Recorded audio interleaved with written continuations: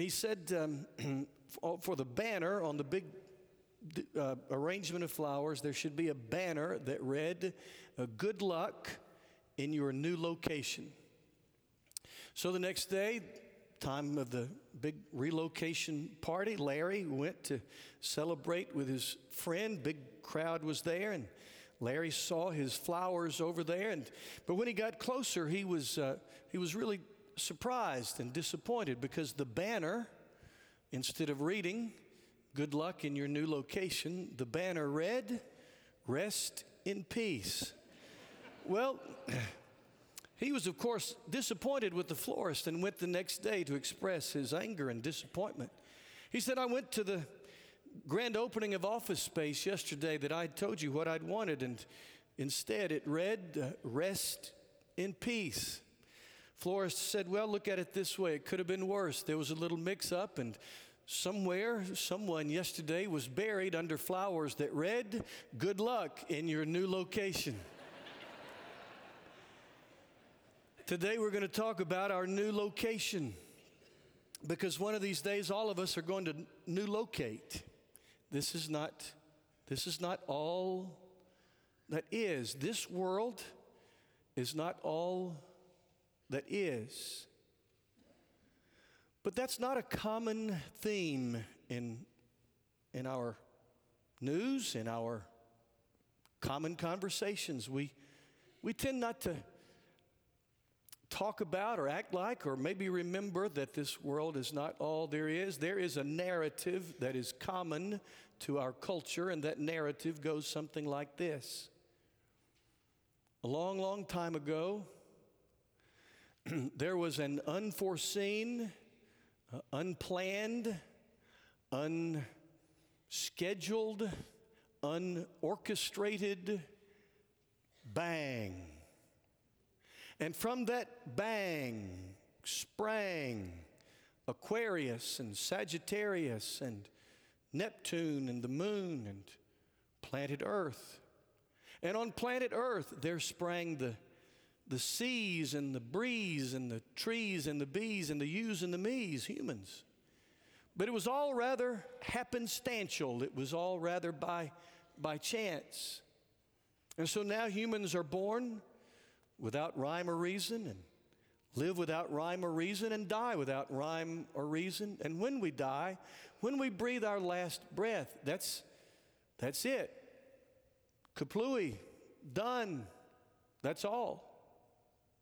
And one day this planet will implode or explode, and all memories of our very existence, all memories of our very existence will go up in smoke. So, according to this narrative, our existence, while rather impressive, is still rather meaningless. For this is all there is. But there is another narrative that comes from the pages of Holy Scripture that says a long time ago, in ways unknown to us, God created Aquarius and Sagittarius and Neptune and the moon, and on planet Earth He created the seas and the breeze and the trees and the bees and the yous and the me's. He created us with purpose. Our own Sharon Barrett, one night at Bright Star, said that when He created the flora and the fauna, He spoke them into being, just like He spoke the heavens into being. But Genesis said that when He created humankind, He came close, and He didn't just speak us into being. Ruach in Hebrew, He breathed life into us with purpose, not by happenstance. And so we're born with purpose, and we live with purpose, and we die with purpose, with a purpose that lasts beyond our last breath on earth. That there is beyond this another world. A world that is, and I struggle for language here because there's just not adequate human language to say this, but that other world is divided. There are two spheres, or there are two regions or places. There are two things. One beautiful beyond description, wonderful beyond human vocabulary, called heaven. And another called hell that is awful beyond our human vocabulary. But we tend to at least act like this is all there is. The Bible, though, places great emphasis on the next world. One writer declared it like this: the Bible's center of gravity lies not in this life, but in the life to come. I'm afraid we don't live like we believe that. Wayne Cordero wrote, and I've never seen him do it, but he describes in his writing how he likes to do this, to draw a long horizontal line. If you could imagine a line that stretches beyond that wall and beyond that wall to infinity, he likes to draw a line, a horizontal line that represents that. And then he will draw a vertical line that intersects with that horizontal line. And in that place where the vertical and the horizontal meet, he calls it a scratch. And he says that scratch represents our time on planet Earth in comparison to the line of infinity that represents eternity. But that scratch, he said, is what we live for. We live, he calls it scratch lives. We have scratch dreams. We have scratch hopes. We have scratch values. We live scratch lives. And it's as if the way we live, even though we might say we know there's another world, we live as if all we have is this scratch. A moment ago, you heard Kristen read those words God inspired Paul to write to the Philippians that says there are some who live only for this world. Let's pull over and talk about that. He says that their God is their belly and their glory is in their shame. What does he mean? New Testament scholars have two different theories about that. One theory is that he's talking about the Judaizers, the ruleaholics, the legalists who believe that this life is all about do's and don'ts. And so he says their God is their belly. They're all about the food laws, the dietary restrictions, that they just obsessed, he said, over what they would put in their bellies. Also, their glory is in their shame. Some think he's talking about circumcision because those Judaizers, the legalists, said you have to be circumcised in order to become a Christian, and Paul was always fighting that. So one theory is that he's talking about the legalists. Another theory is that he's talking about quite the opposite, that he's talking about the hedonists, the licentiousness, the libertines, those who say that anything goes, who believe that God's grace gives us license just to do whatever we want to do. Eat, drink, and be merry would be the theme of the second group. So we're not sure exactly who he's talking about when he says their God is their belly and their glory is in their shame. But it doesn't matter. Either way, the point is that when we forget that there is another world, our priorities and our values get all mixed up. That when we forget that there is another world, our priorities and our values get all mixed up. So God inspired Paul in Philippians to remind us that there is more to this life, more to life than the life that we know. To live with the end in mind, to live with a foot in both worlds, if you will. A similar text is Colossians 3:2. Set your minds on things above, not on earthly things. Or as the Phillips translation has it, give your heart to the heavenly things, not to the passing things of earth. Forgive me for taking a moment to drink. I thought maybe this morning, if I was hoarse, I'd have a deep voice and sound like God. Instead, I sound a little like Kermit the Frog. But Colossians says, keep your mind on earthly things. But let me issue a quick warning. That is not to say that we are to be, to quote Dwight L. Moody, so heavenly minded that we are of no earthly good.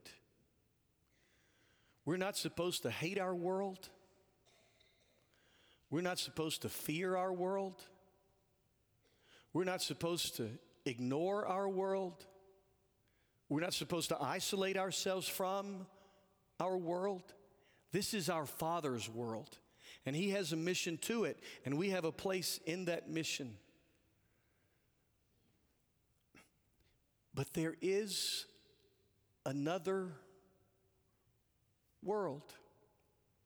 The older I get, the more time I seem to be spending in doctors' offices, especially orthopedists. I've had plantar fasciitis, and I've had bursitis, and I've got arthritis, and this week I've had laryngitis. Even my vocal cords are wearing out, it seems. But I was sitting in an orthopedist's office once, and I picked up a magazine for baby boomers, and a guy named David Robbins had written an article. He'd had a scare with skin cancer, and he was afraid for his life for a little while. It turned out okay, but listen to just 2 sentences from his article. That scare encourages me every day not to eat the apples off the ground, but to shake the tree for the good ones. Thinking about dying makes us think about living. What a beautiful image. Don't just pick up the apples off the ground. Shake the trees. You get one pass through this apple orchard called life. And there are going to be some easy things. There are going to be some things that just come your way, that just fall off the tree, but they may not be the best. The best apples are in the tree. You gotta work hard. Now, I'm not a motivational speaker. I'm not saying, go for the gusto, but don't settle. Thinking about dying helps us remember to live. Some of you know that great country music song by Tim McGraw, Live Like You Were Dying, when a guy in his early 40s had a medical scare. And after having that medical scare, realizing how fragile and fleeting life is, he said, I went skydiving. I went Rocky Mountain climbing. I went 2.7 seconds on a bull named Fu Manchu. And I loved deeper, and I spoke sweeter, and I gave forgiveness I'd been denying. And he said, someday I hope you get the chance to live like you were dying. It wouldn't hurt us to live like we were dying. That's not a morbid thought. It's expressed beautifully in Psalm 90, where the Bible says, Lord, teach us to number our days so that we may gain a heart of wisdom. People who know that we're dying, who know there's another world, that our last breath here is not the end, live, to quote Charles Poole, with a healthy sense of insecurity and a healthy sense of urgency. We ought to live rather insecurely and urgently, because you get one trip through the apple orchard. I don't think we can live life in its abundance as Jesus intended until we understand the deep truth expressed in James 4, that life is like a vapor. It appears for a little while, and then it's gone. I think it was last Sunday morning I came over the mountain through the fog. It seemed permanent. It's like when you drive through that thick stuff, it's like it's going to be there forever. When I drove home, it was gone. Life is like a vapor that appears for a little while, and then it's gone. There's an important principle in this text that Kristen read for us a moment ago. He says, but we are citizens of heaven. Christ followers are citizens of heaven. The people of Philippi would have understood that. Philippi was a colony, a Roman colony, 600 miles from Rome. It was a Roman colony that sat in Macedonia, present-day northern Greece. They were Roman citizens. Their dreams were Roman dreams. The stories they told their children were Roman stories. Their values were Roman values. They knew that though they lived somewhere else, their citizenship was in Rome. And so And so the people of Philippi would have understood in a way that it's hard for us to grasp what it's like to live in one place, but to be the citizen of another. If you've lived overseas, and I know several of you have, you know a little bit of what that means. 1 Peter 2:11 reads, "We are foreigners, strangers, aliens on earth. This world is not my home." Anybody grow up singing that? I'm just a passing through. My treasures are laid up. I ain't gonna sing the rest of it, Billy. My treasures are laid up somewhere beyond the blue. The angels invite me, beckon me. Hey, come on, man. Come on, lady. Come on, guy. Come on, gal. The angels beckon me from heaven's open door, and I can't feel at home in this world anymore. Hey, remembering that there's another world teaches us three really important things. Number one, there's a reason why we don't quite feel at home here, why we don't quite fit. Number two, it reminds us that in another world we will give an account as to how we lived in this world. Number three, it reminds us that ultimate joy is not possible in this world because we were created for another world. Remembering there's another world reminds us that there's a reason why we don't quite fit in. It reminds us, too, that we will give an account in the other world for how we've lived in this world. It reminds us that ultimate joy is in another world. You may know the serenity prayer that says, God, help me to be reasonably happy in this world and supremely happy with you forever in the next. And Fanny Crosby wrote, there are depths of love that I cannot know till I cross the narrow sea, and there are heights of joy. There are levels of joy that I may not reach until I rest in peace with thee.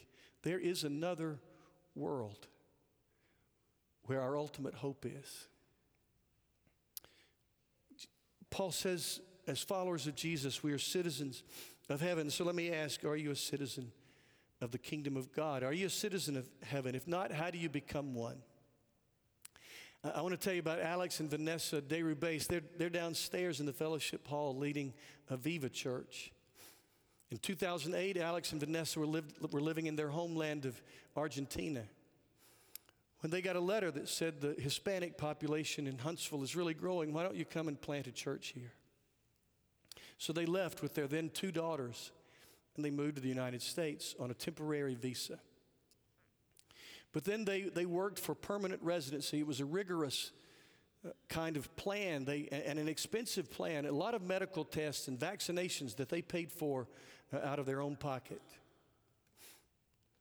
And then after 5 years, they had a dream of being American citizens.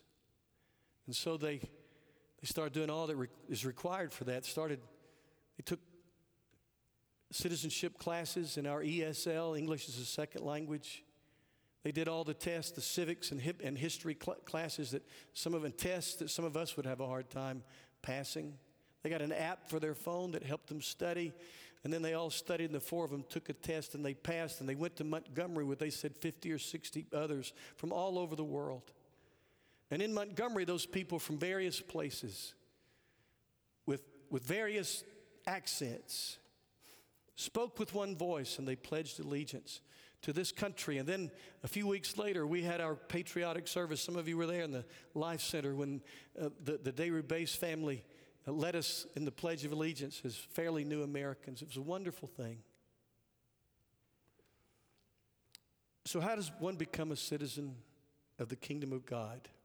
There's no medical exam. There is no test. But there is an oath, not unlike the one that Alex and Vanessa and their two daughters took. I looked up the oath that they take, and here's how it begins. I hereby declare an oath that I absolutely and entirely renounce and abjure all allegiance and fidelity to any foreign prince, potentate, state, or sovereignty, of whom or which I have heretofore been a subject or citizen. I renounce my loyalty to any other prince, any other sovereignty, any other nation, which to this point would have had my allegiance. But I renounced that allegiance. And then it turns. And it's an oath of allegiance and loyalty and appreciation and love for this land. The oath to become a member of the kingdom of God is much like that. I renounce the previous control over my life and and the way that I've lived my life for other princes. And I turn by God's help and I say, Kyrios Christos. That's what the early Christians used to say. Jesus is Lord. Rome had conquered so much of the world that they had various cultures and languages underneath their rule. And they needed a common denominator. They needed something that would hold them together.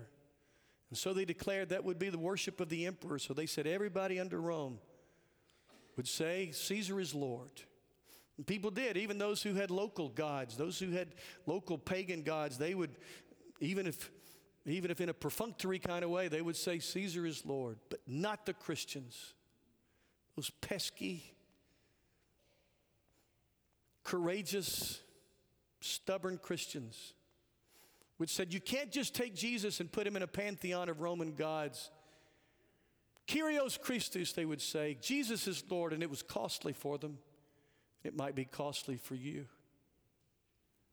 But I ask you, are you a citizen of the kingdom of God? You can be. Are you living a scratch life with scratch plans and scratch values? Scratch dreams? Are you living like when you breathe your last, that's it? Please know these 4 words as you leave. There is another world. Would you say that with me? There is another world. One more time. There is another world. And I invite you to follow Jesus. 497 is our hymn, 497. This morning, there's a beautiful thing. One of our young ladies, Olivia, was baptized, and Miss Kristen asked her, right before she baptized, right before she put her under, she said, who is Jesus to you? And she said, he is Lord. She didn't say it in Latin, but that's the same thing. Kyrios Christos, Christ is Lord. And I invite you to declare that, even if he already is your Lord. When you sing this like he is. And if you're not yet a follower of Jesus, then we invite you to come. We'd love to talk with you about that. If you want to be a member of our church, please come. We'd welcome you with open arms. 2 people in our early service declared the sense that God is leading them to be part of this church, and we'd welcome you too. Let's stand, please. We'll wait on you down here while others sing.